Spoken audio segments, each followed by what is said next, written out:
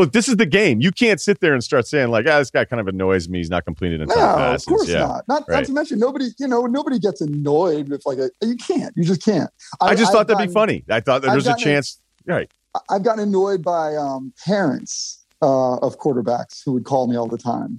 And I've spent hours of my life wasted on the phone with parents venting about their son. And this is NFL. NFL quarterbacks. NFL quarterbacks, yeah. What's up? A couple different things we'll be doing today. Kind of a little preview of the NBA trade deadline on Thursday. Jeff Darlington is going to join us. Not only the Miami situation, Tua, who they're going to take at 3. Will they take a quarterback? But why the Russell Wilson Bears thing might not be over, and a few other quarterback things as well, and life advice. It's the Ryan Russillo podcast presented by FanDuel. The road to the NBA Finals starts now, and FanDuel is the best place to get in on the action. Right now, you can check out the new and improved Quick Bets, which are back and better than ever for the NBA playoffs and FanDuel. Find what you're looking for faster and easier with more props right at your fingertips. You can check out live bets like 3-minute markets and exclusive live bets like quarter player props, player assist combos, and more. So download the app today and bet with FanDuel, official partner of the NBA. The Ringer is committed to responsible gaming, so please visit rg-help.com to learn more about the resources and helplines available and listen to the end of the episode for additional details. Must be 21 and older, 18 plus in DC, and present in select states. Gambling problem? Call 1-800-GAMBLER or visit rg-help.com.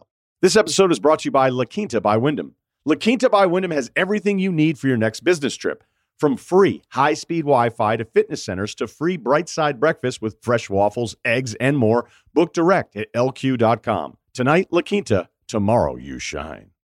All right, Jeff Darlington, as we said at the top, he's going to join us in just a few minutes here. But the trade deadline coming up on Thursday, Simmons and I are doing a bigger deal. Kyle, do you know the timing on that? Because I know we've done live shows during the deadline, but I feel like the plan was to tape as soon as the deadline's over, right? And then that's the podcast? That's correct, and it'll be going out ASAP. Right. I like to ask about the schedule live here on the show so everybody feels like they're included. So Rudy's with us as well, which I want to get his – I didn't think I'd be doing any Magic Minutes.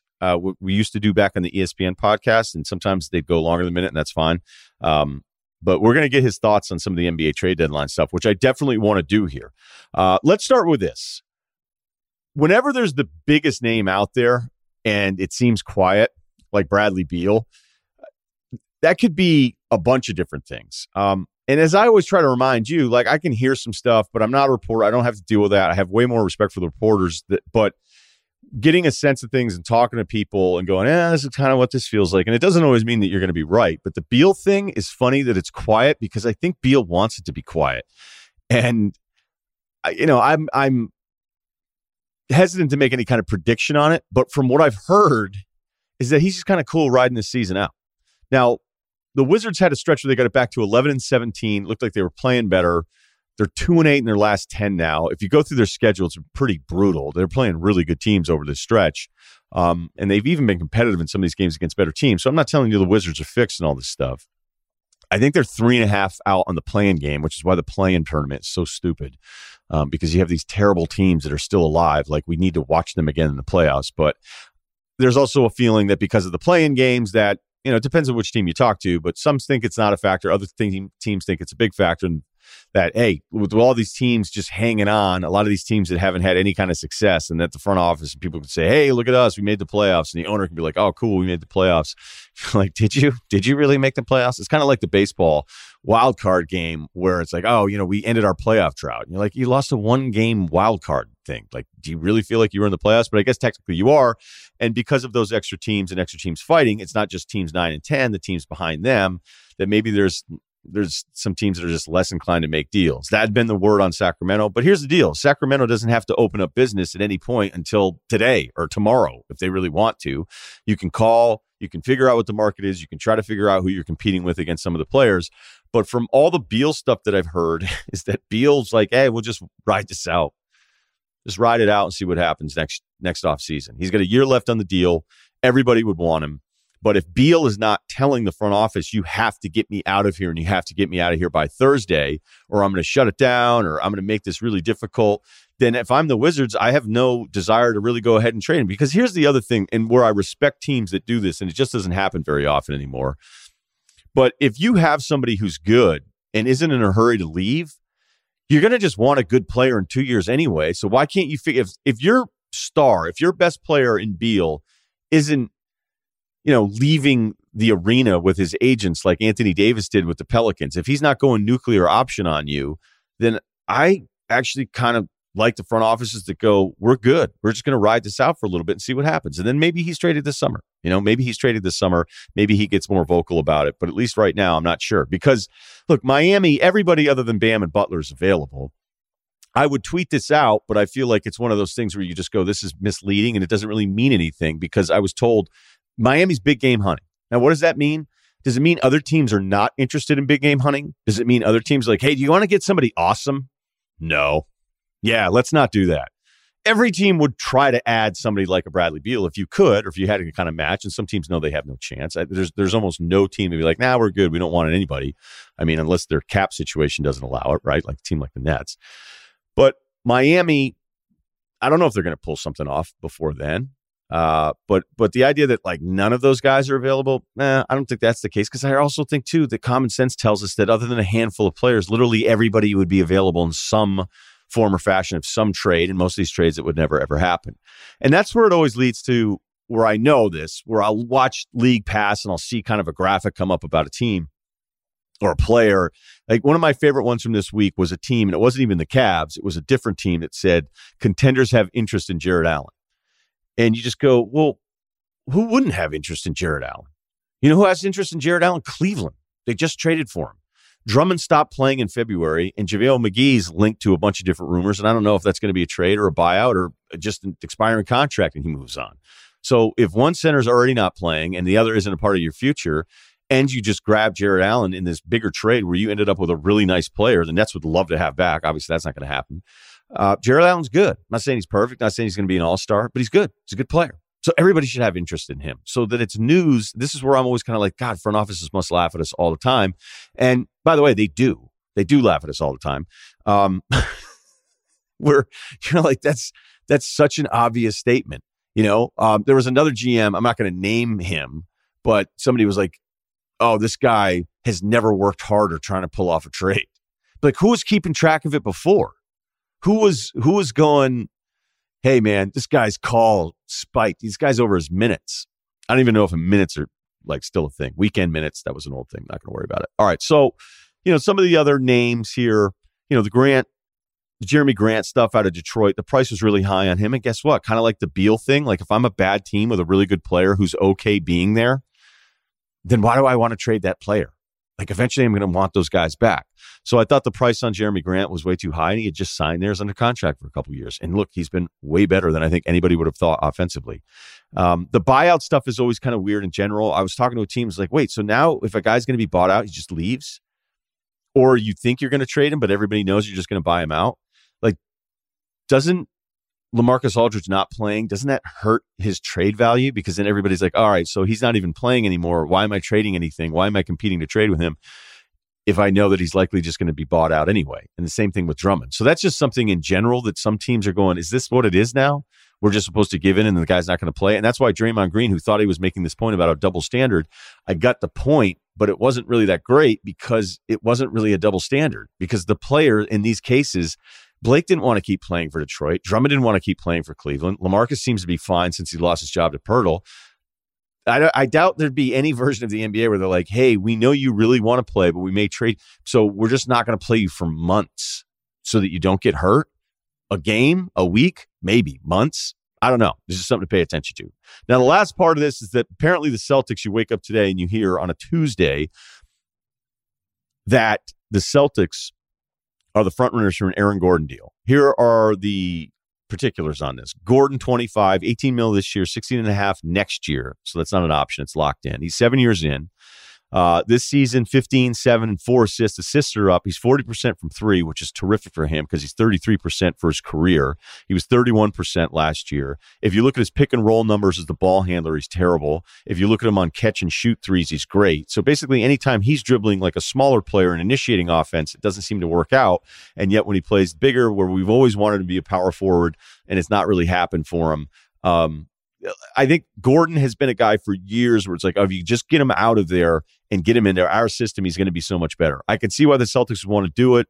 I'd imagine it's based around two first-round picks. There's another version of it where Fournier is coming back to Boston, and depending on how they use his trade exception or what players would be going out, I imagine it's like a Neesmith or maybe a Langford. There's another version of it where Smart would go, which I know scares the hell out of the Smart Mafia out there, but Smart's available in a trade. And then there's another version of it where Tristan Thompson would be thrown back, depending on what kind of exception Orlando would want to create on the back end. But I just don't know why Orlando or anyone, Orlando or any team would want to take on the almost $10 million for Tristan next year, because he's just not that good. So if you add Gordon and Fournier without giving up too much other than Smart, because he's still something, even if you don't love him, you would just be adding depth here for a Boston team that's just has none. I mean, I don't know why Jeff Teague showed up in that loss against Memphis, but I guess he's back, sort of. All right, so let's do this, because there's a bunch of different variations of it. I know there was also another version of this where Oladipo was going from Houston back to Orlando for Aaron Gordon. Some people thought that deal was done. I'm not sure that it was done. I mean, if it was done, we could get real semantics here and say, well, if it was done, it would have happened already. But the Boston thing has a bunch of different moving pieces. But if Boston ends up with Gordon and Fournier, I just wonder what expectations should be for Boston fans. Because, I mean, if there's 7 years with Gordon going, man, if he can just kind of figure it out, well, sometimes that means that's who you are. So let's go to our Magic expert, Cerruti, new on the show. Give me your Gordon break. What's reasonable about him, or disagree or agree with anything I just said? No, I agree with most of what you said. And again, it's his 7th year in the league. I think any team that's trading for him is essentially hoping that they can unlock his potential, right? And I've always thought that Orlando, that the organization and probably the fans probably thought his value was higher than he was around the league. I've been open to trading him for a couple of years now, because I kind of feel like this is the Oladipo situation all over again, where it's like, he's got talent, but it's just, we've known for probably years now, it's never going to work in Orlando. And now he kind of wants out. I could see him doing really well with different, Portland, I think he could do well with. I don't really understand why Houston would be interested in giving up assets to get Gordon. Like, does that make you, what does that do for you in a full rebuild? Boston, I guess so. Gordon's always been that guy, though, Ryan, where I go, if you name all the things that he can do well, he always got this in his bag. He's got this in his bag. But it's like, yeah, okay, he's got all these things that he could do, but does he do anything great?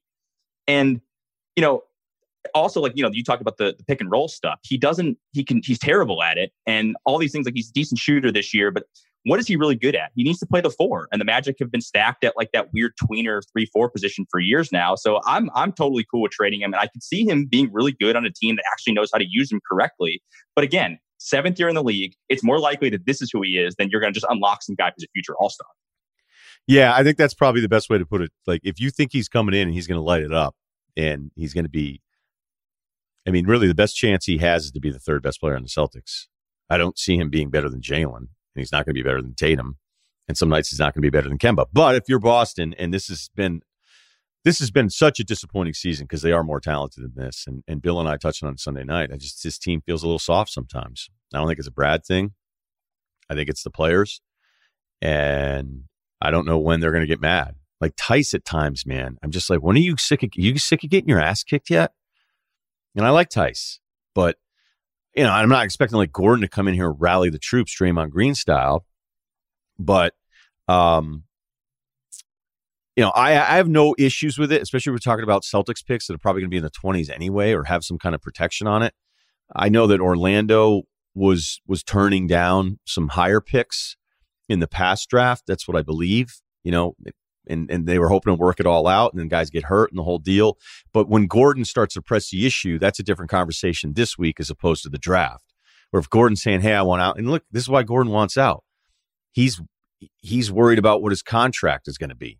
And it's like, I need to go somewhere else and showcase myself and get in a better situation. And I think he's going to have moments if he's with the Celtics, but I don't want to go too far down the road like it's all a done deal on it. It's just that I think for Boston, it's, hey, we can use this exception. Maybe we're moving a couple picks in the 20s. Maybe we're moving a Neesmith, where if you've watched it, you're like, I don't know. Sadiq Bey would have looked a lot better if you're a Celtics fan. And you think, hey, the trade exceptions, they don't even get used all the time. It's kind of hard to use them. So this might be the best we can do. And you're adding 2 guys that can at least be out there to close a game for a decent team. Because Fournier can still score and get you buckets. He's not perfect. Same thing with Gordon. So I'm I guess we're tempering it here, but I could also say, hey, if Boston ends up with these guys, now it feels like your rotation has just magically become deeper here, which has been a major, major problem.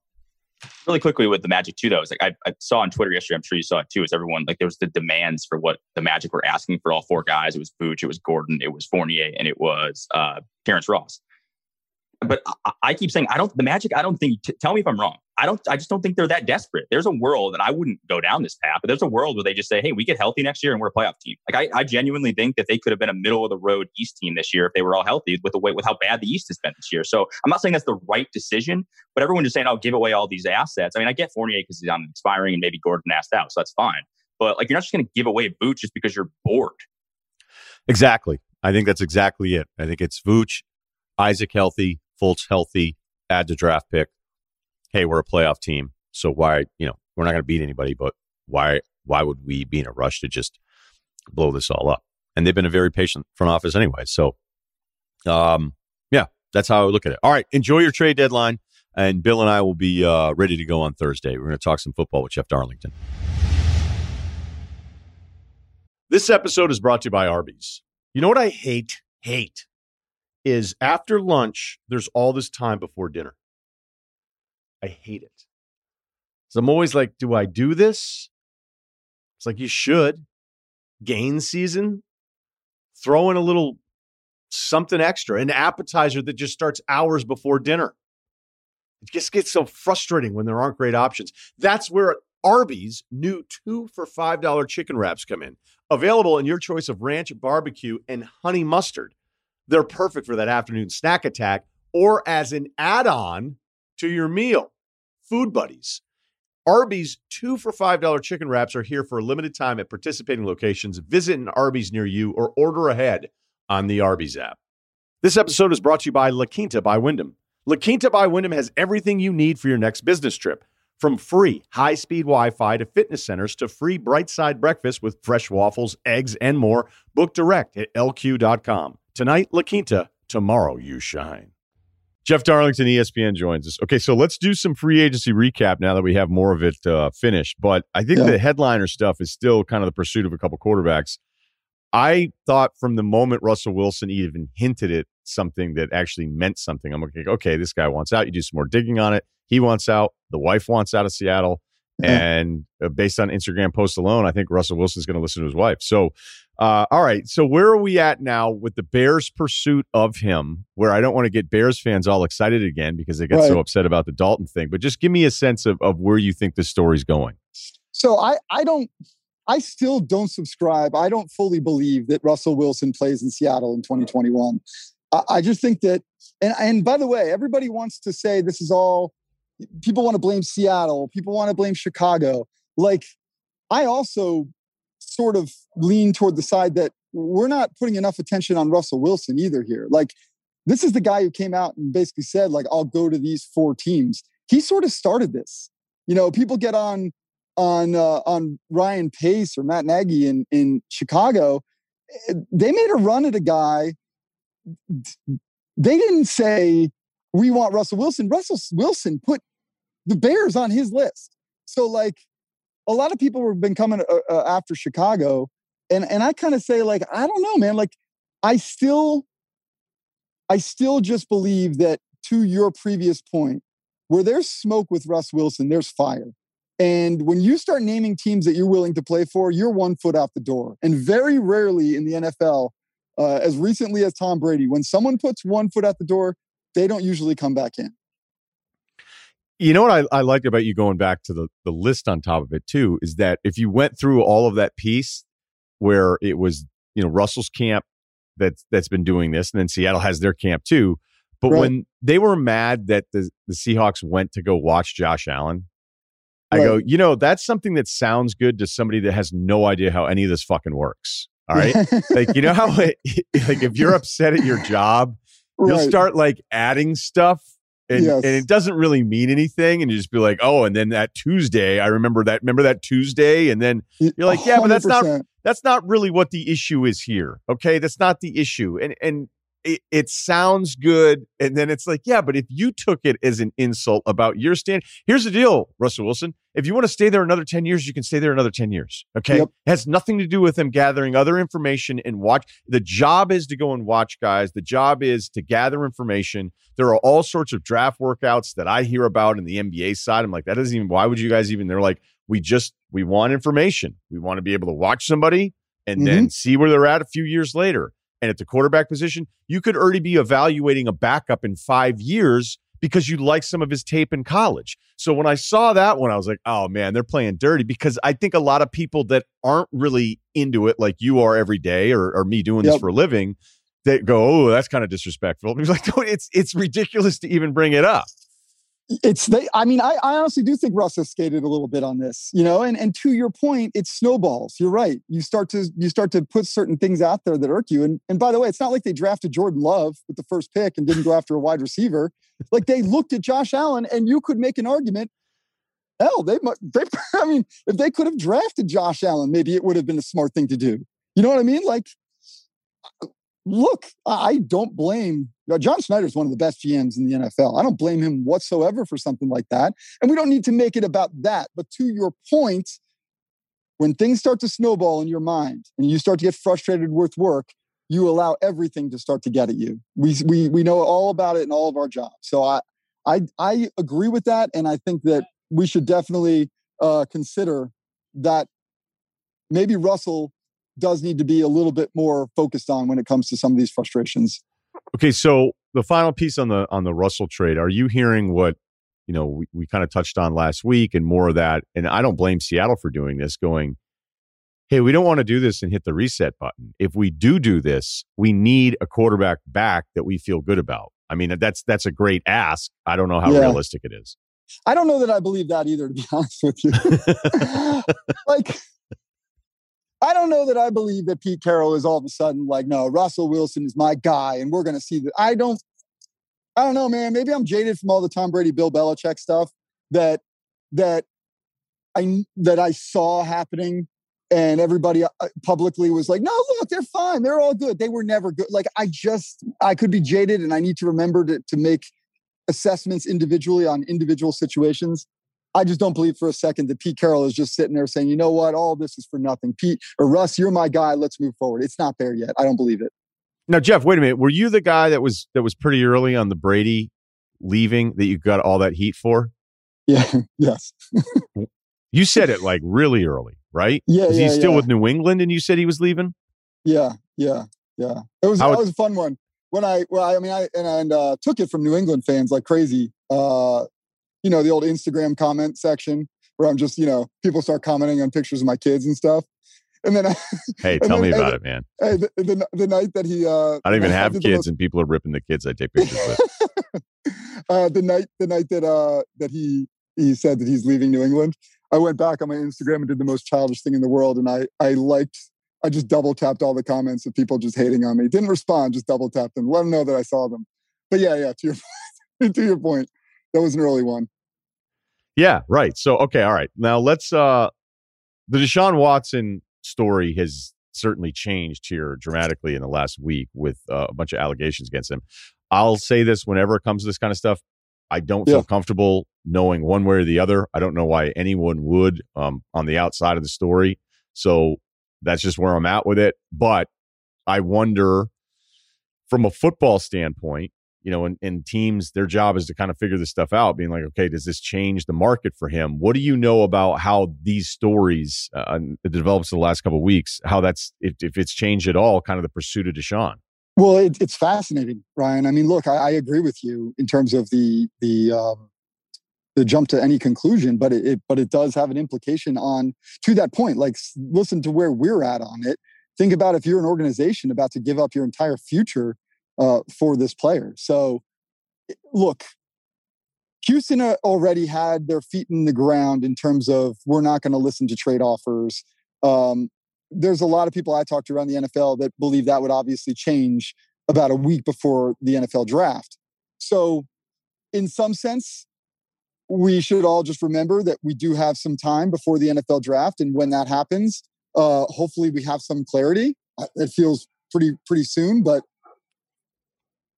it's definitely going to impact a team's decision. We're not talking about giving up, taking a flyer on somebody, giving up even a second round pick. We're talking about mortgaging your future.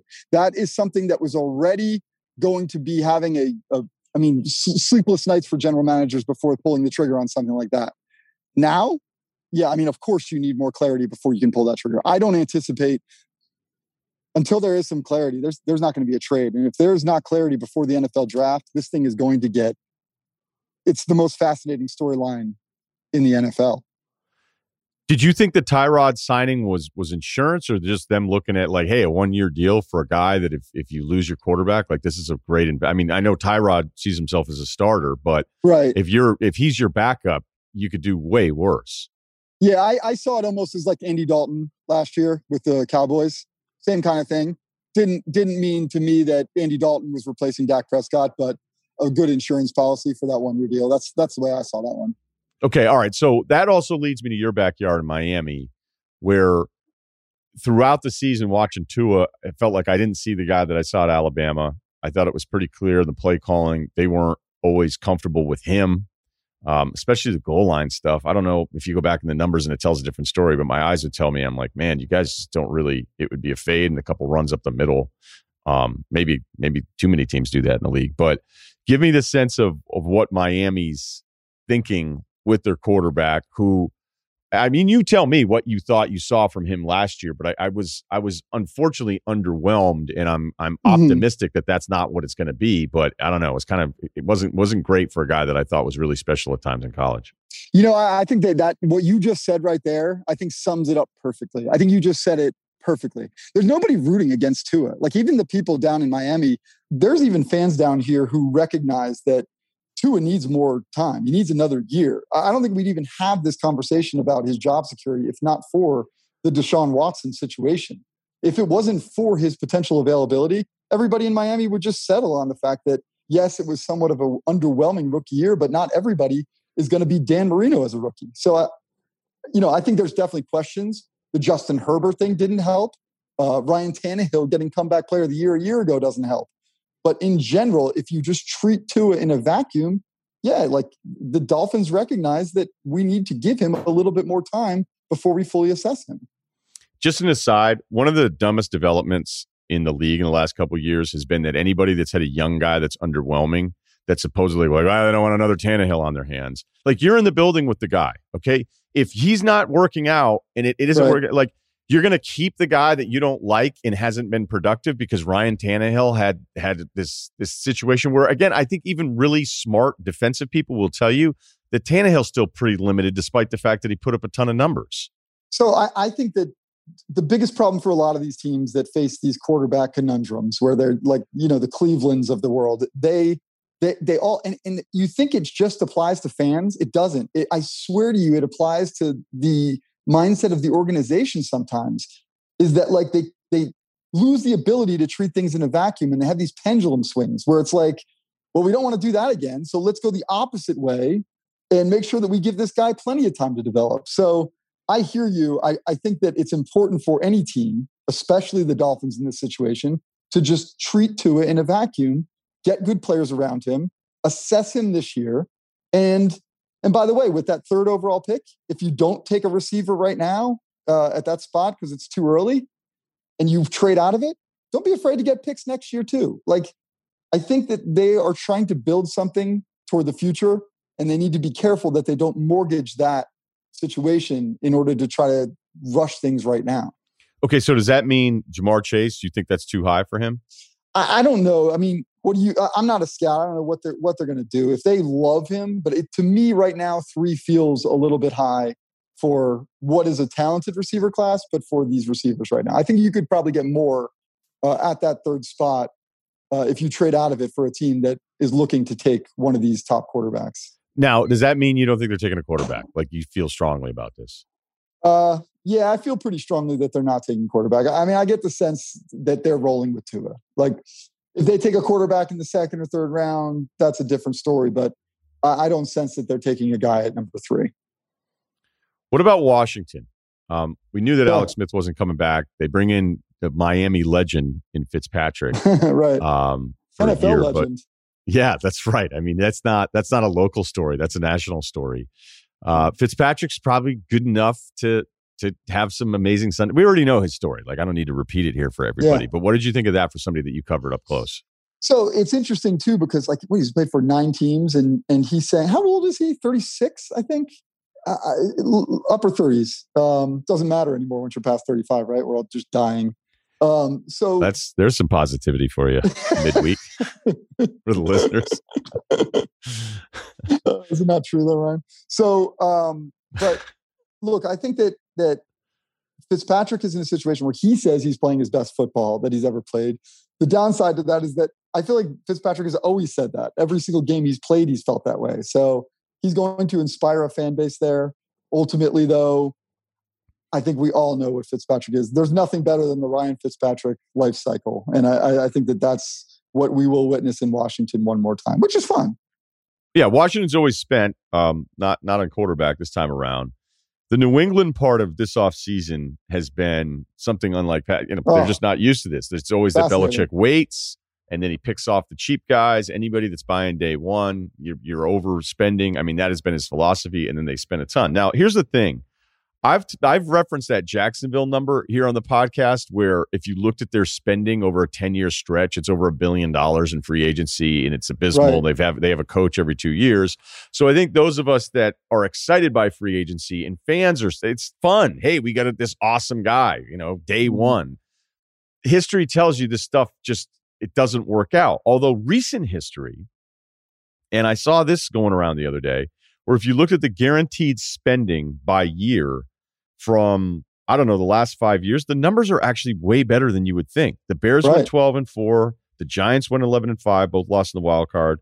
The Jets are 7-9 in one of Gase's years. The Dolphins spent a ton last offseason, not so much this offseason, but they went 10-6, which is the only real terrible record is the first year with Gase in the spending, where the Jets went 4-12. So recent history has told us that spending, I think a lot of us just have in our head is like, oh, you're going to go 1-15 because you spent all this money in free agency. And I'm surprised by the Belichick part of it too. But as it's been pointed out with Tom Curran that we had last week, it's like, look, the Pats spent, everybody has to spend. There's a salary floor you have to spend. But the Patriots were re-signing their own good players. But when you draft as poorly as Bill has and Tom made up for all your mistakes, well, now you didn't have any money to spend. There were no current players on the roster that you had to worry about spending. So now he's just pivoted because the roster's the worst it's probably been in 20 years. Right. The question I have, the thing that fascinates me about that, and I completely agree with Tom Curran's observation there, the question is, before you would pay the players that you had, and there was always this perception, regardless of what Belichick said last year, there was this perception that guys would take discounts to stay in New England. Would they not? Like they would not pay a premium. If you wanted to get the payday, you had to go somewhere else. So the question now is, are these guys that he's bringing in, is he still getting them at a good price? Or is he having to overpay them? And to me, we're going to find out. Like, he still doesn't have the resolution at the quarterback spot that, to your point, like Brady overcame a lot. He masked a lot of problems. And we saw it in Tampa this year. Look, that team is not winning the Super Bowl with Jameis Winston. They win it with Tom Brady because he masks a lot of issues. So now all of a sudden, Belichick is spending more money than he ever has. The question is he getting the same deals on these players that he was getting when Tom Brady was there? We're going to find out. But to me, it's not just I'm not just sold on the fact that Belichick hasn't figured out and now they go back to winning. Okay, last thought here. I know that you have, how many quarterbacks can you call? Call or talk to is probably a different number. Half? Probably half. You can call half the quarterbacks in the NFL. Yeah, half the starters, and probably I'm a backup kind of guy though. Like Chad Henne. Like I can that's your guy. I can still get Rex Grossman on the phone pretty quick. No, Jay Cutler. No, but Wait. I want to stay on this. All right. So Jay Cutler will hit you back up because that's a rarity. Jay's. I had a night with Jay. I drank with Jay one night where he was with a friend of mine, Anthony Fasano, who's friends with down here in Miami. Jay Cutler was everything that I had hoped he would be in that experience. So no, I don't anticipate the Jay. That would hit me back pretty quick. I don't think he does that with anybody. But I had a night with him where it was like we could ask him anything we wanted. It was like 5 of my buddies, and we were just like we could ask him anything. Like I asked him about the don't care thing, the whole don't care thing. And I was like, "Is that real?" He goes, "I mean, it sounds like something I would have said, but I just don't really remember." And I'm like, "That's exactly the answer that I would want from you in this moment." But but yeah, I was always more of a backup guy. Okay, all right. So Cutler, all right. So I just want to be sure because that was major juice if we knew that Jeff Darlington, if we could report that Cutler gets back to him immediately, because that's not the scattering report on Jay. Is there a quarterback that calls you more than you'd want? No, never. And you wouldn't Brian, say that anyway. I just don't. I would never feel that way. I apply the logic that, the vain logic that I like anybody who likes me and is in a position of higher authority than myself. That's fair, right? Look, this is the game. You can't sit there and start saying like, this guy kind of annoys me. He's not completing a ton of passes. Of course not. Not to mention, nobody gets annoyed with you can't. You just can't. I just thought that'd be funny. I thought that there's a chance. Right. I've gotten annoyed by parents of quarterbacks who would call me all the time, and I've spent hours of my life wasted on the phone with parents venting about their son. And this is NFL. NFL quarterbacks. NFL quarterbacks, yeah. But I'd say probably half of the starters and probably at least half of the backups. Who doesn't like you? Probably Jay Cutler. No, Aaron Rodgers. I don't think Aaron loves me. I'm fine with Aaron, but I don't think he loves me too much. I always feel, I don't know, maybe that's everybody's feeling, but a lot of people love, I don't think he loves me. I don't think he likes me very much. I think he looks at me like I have a pretty punchable face. And I think he kind of he looks at me like that. He judges me pretty quick. He's probably right. Yeah, I don't think that scattering report's off either. I just don't. I think he's tight with the people that he's tight with, but then he used to. I know some of his friends pretty well, and they're all great. They're all awesome. And I think that might have been the thing that turned him off a little bit, that he'd see me hanging out with his friends at the Pro Bowl, and I think he just didn't like that. I don't think he likes that. Okay, but were you hanging out with his friends because you like his friends, or you were thinking maybe down the road you were going to? Me. No, it's me. I'm not really give a shit if you're friends with Aaron Rodgers. I don't care. Okay, all right. I'm just double checking. Okay, last one. The reason I set this whole thing up was that you talked to Goff when he went to Detroit. Tell me how Goff was selling you on this trade, because from the outside, you're like, look, you were in LA, you got all this, you're with McVay, and now you're in a rebuild with Detroit. You can't love this. Yeah, I mean, so he is an eternal optimist. He is an optimistic human. He really is. I talked to him an hour after the trade, and the tone in his voice was funny. He was like, "Man, I'm so pumped. This is going to be great." I'm like, you sound fired up. You sound like it feels a little bit like a funeral. And honestly, there's probably a little bit of both in that. He loves LA. He loves California. He's a California guy. He felt really good about what he had done for the Rams and felt like his future remained bright there. But at the same time, he is the type who gets pretty fired up about, his thing right away. That night, first thing he said was I'm excited to go where I'm wanted. I think that anybody, whether we have to live in LA, in Miami, in Cleveland, in wherever you would rather be where you're wanted. So for him, that is the case. But do I think that he would rather be in LA? Hell yeah. It's a pretty drastic change for someone who's from California. Jeff, I appreciate the time, man. Hey, sorry about the little hiccup in the middle, man.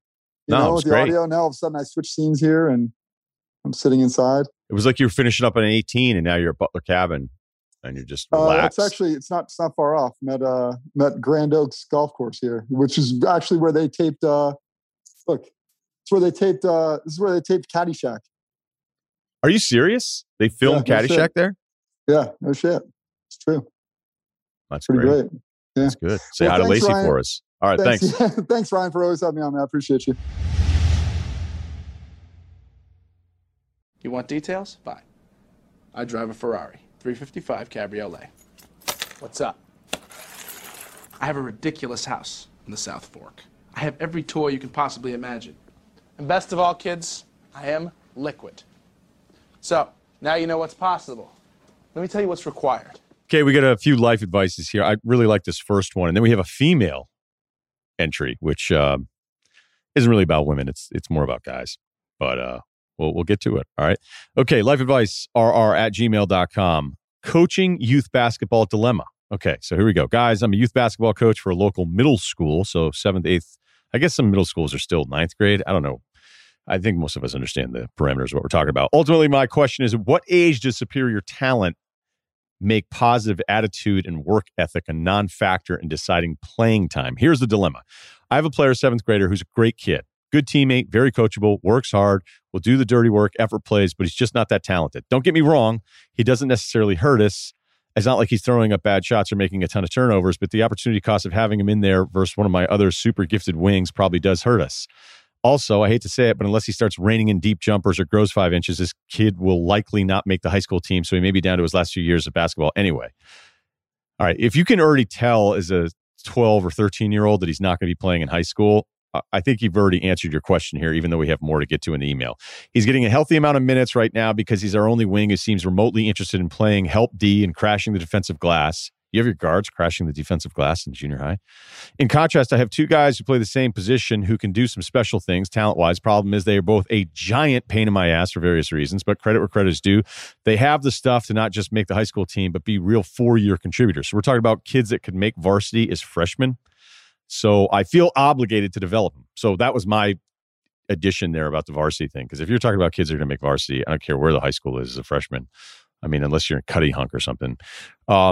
All right, to add another level of frustration, the parents for the first kid are dream parents. So the hardworking kid that's not that good. Dream parents for a coach. The others are always bugging me about literally every minute decision that I make. They especially hate how many minutes the first kid gets. I can already tell where this is going. Remember, these are junior high children, so I feel like attitude still counts for something, or maybe I'm talking myself into it because I like this kid. Any advice would be much appreciated. You know, your heart is in the right place here. And I can kind of speak to this because I was that kid. I was the kid on a AAU team before it was even really AAU. I mean, I know AAU in its form has been around forever, but I think I've told the story once before, but an older kid in my high school was like, look, I'm going to try out for this team. There's going to be like maybe 30 kids in Connecticut, and they're splitting it into North and South. And it's this legendary coach from Wethersfield who's coaching it, and you had to get an invite to even try out for this thing. And I was like, dude, I'm not going to make that team. And you got to understand, too, me as a freshman, I don't even know if I weighed 140 pounds. And so I showed up, and I ran like crazy and busted my ass. And I used to do this thing where if a bigger guy were, going up for rebound, I put my hands on his shoulders and use his shoulders to jump up. And nobody could really tell that I was doing it because I was so small. And then I remember I did it to a senior once, and he was like, if you do that to me again, I'm going to fucking kill you. And I just was like, whatever. I was oblivious to it all because I just was like, I thought, I'm trying to do whatever I can to be out here to survive. I hadn't even hit puberty yet, man. So I made the team, and I shouldn't have. I mean, other guys were really going to go to college and play. And we played that was when I played against Anthony Best and had no idea what was going on. I got benched pretty quick. And I started. And it pissed everybody else off because I wasn't even close to being the same. And physically, it was even worse. And then I remember finally the coach just gave up. Like, he just stopped playing me. He goes, I started you because I loved the way you approach this, but I'm going to lose everybody else. And it was like during a game when he did this, he pulled me out, sat me down, got right up onto me, put his arm around me. It was like, I love you, man, but you're just too small, man. You're just too small, which I think is kind of the seed that was planted in the foundation of me wanting to be bigger and maybe whack a couple guys in my 20s. But that definitely was as brutal as anything that ever happened to me in a very, very non-worthy athletic career to talk about. But I'll never forget it. And you know what? He was right. I should have been out there. I know what he was trying to do. He was trying to prove a point to the other guys because of the way that I played, but I had no business being out there. I shouldn't even have made the team. And it was ugly at times. And he was going to lose everybody. So, yes, this is 7th grade. That was high school. It's a little different. But, as much as you're like, hey, it's junior high, you did all caps children. That's not how they see it. That's not how the parents see it. And if you have these other players that are that much better, these kids know they're playing pickup games. They've been doing stuff in the off season. They're probably working this guy in games. So, they may have a bad attitude because they can't believe you're playing the guy. Now, I'm not like full circle blaming you here as if this is your fault. Like I said in the beginning, it's kind of cool that you want to do this and you want to reward the kid that's playing the game the way you want them to be playing it. But if you're talking about guys that are going to maybe be freshman varsity players in high school versus a kid that's not even going to play, then I think it's probably better he learns that now. I mean, that's just me. I don't know that you're doing anybody any real favors here. And the parents are going to drive you crazy no matter what. So are you doing this as an ego thing where you don't really want to give in to them?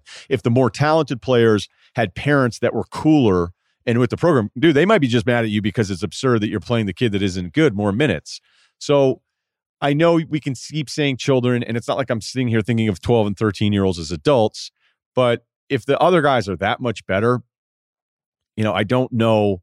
For whatever message you're trying to send by having the kid that isn't as good play, you're probably just pissing everybody off, and they're talking about you.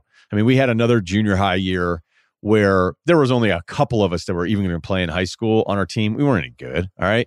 We were a small redneck town. This is where I was living at the time.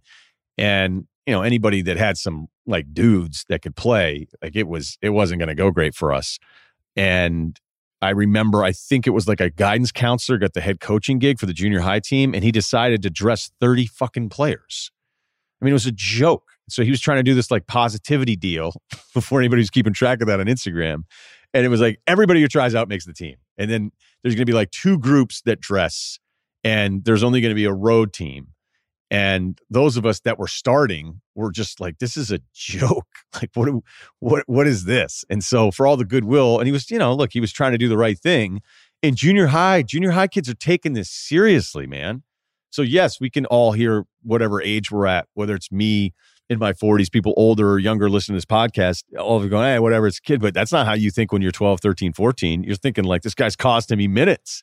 This guy's hurting my development. And they're probably working this kid, like I said, in pickup games, so they know who can play and who can't. And that's probably as big a reason. Maybe the parents are going to be difficult no matter what, but you're not doing yourself any favors by probably not playing the better players. So I would figure out your rotations here a little bit. But, you're not in a great spot here. I kind of feel for you on this one.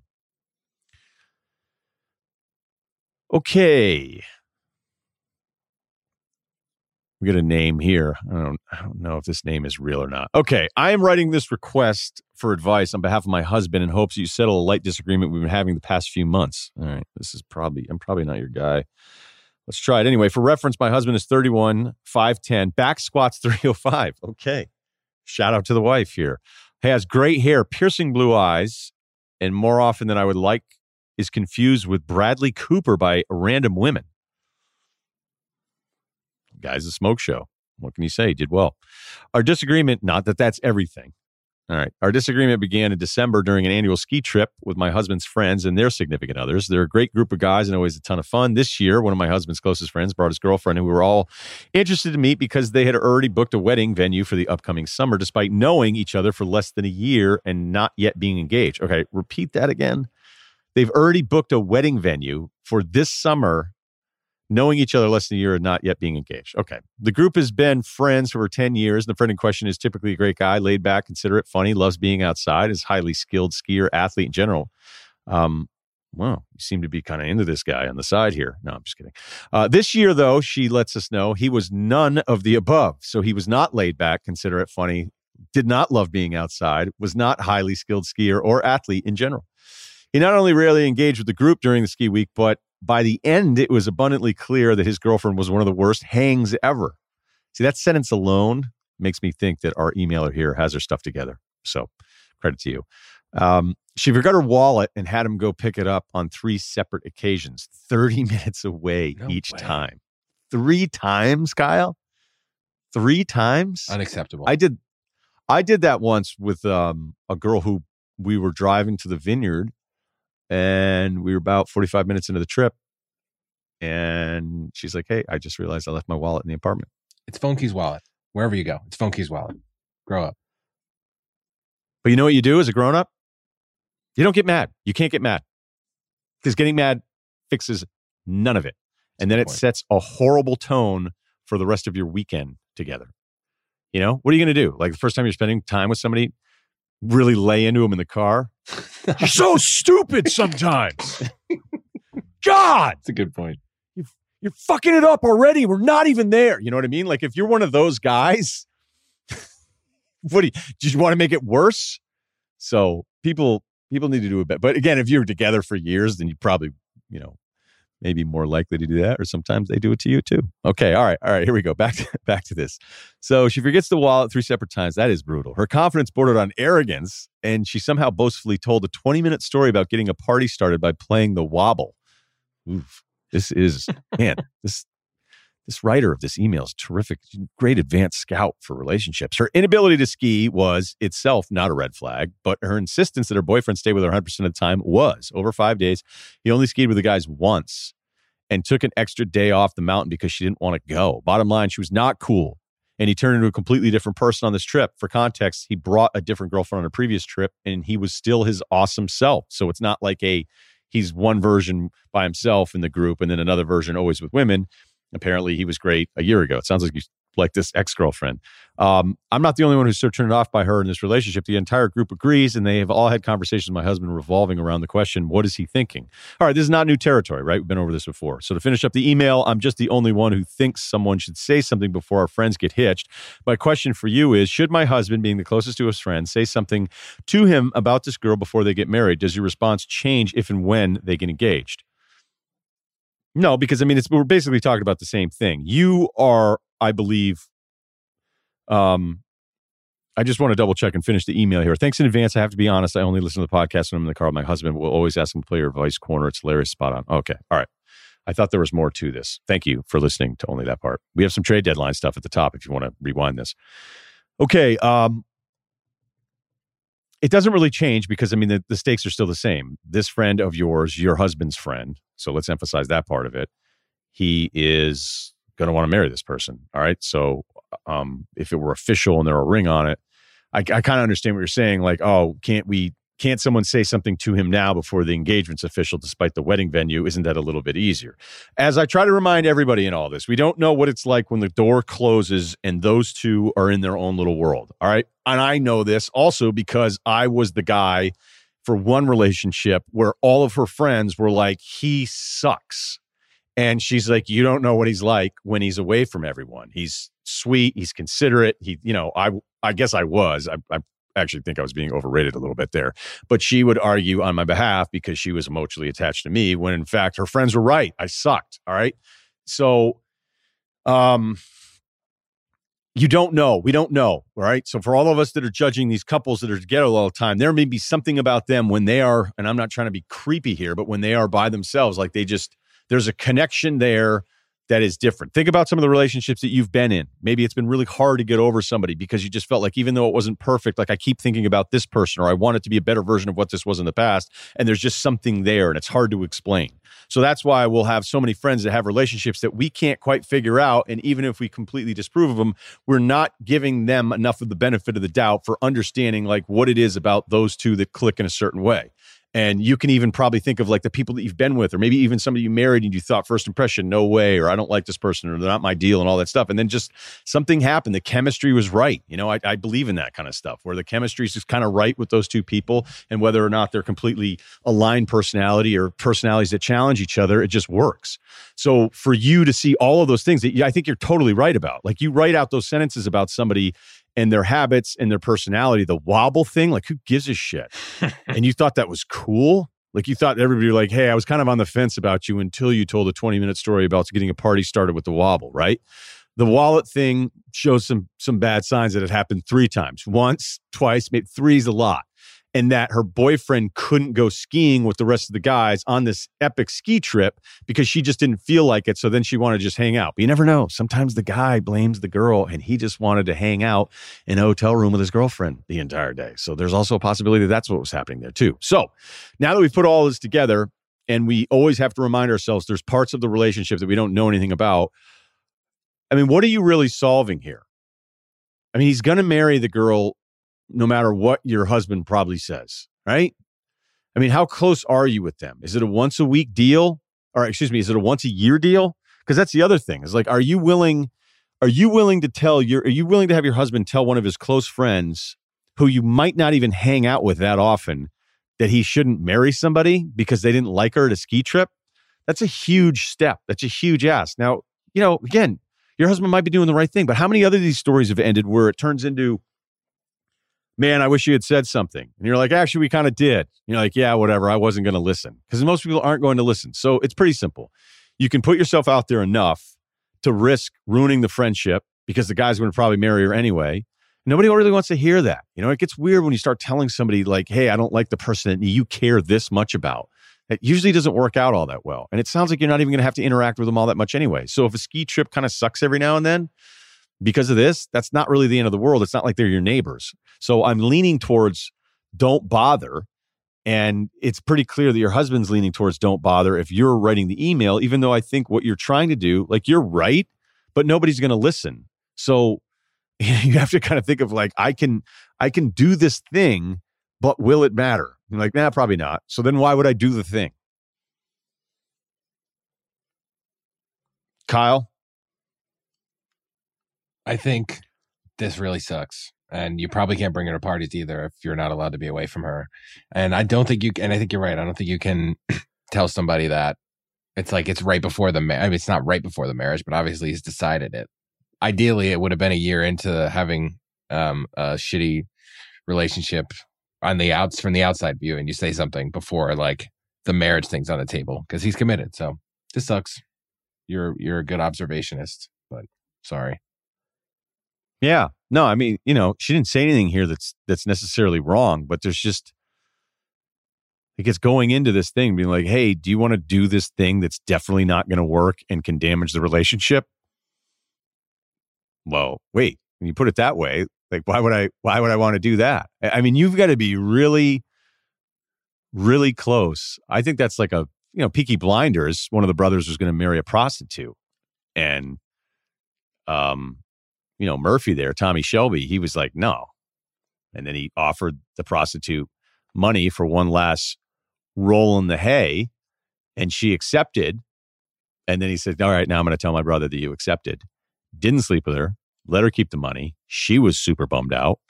And, his brother dodged a bullet. That's a tad more serious of a scenario than a bad hang at a ski trip. We have a room. Well, actually, I think I can talk about it now because I don't know that this couple's together, but there's a,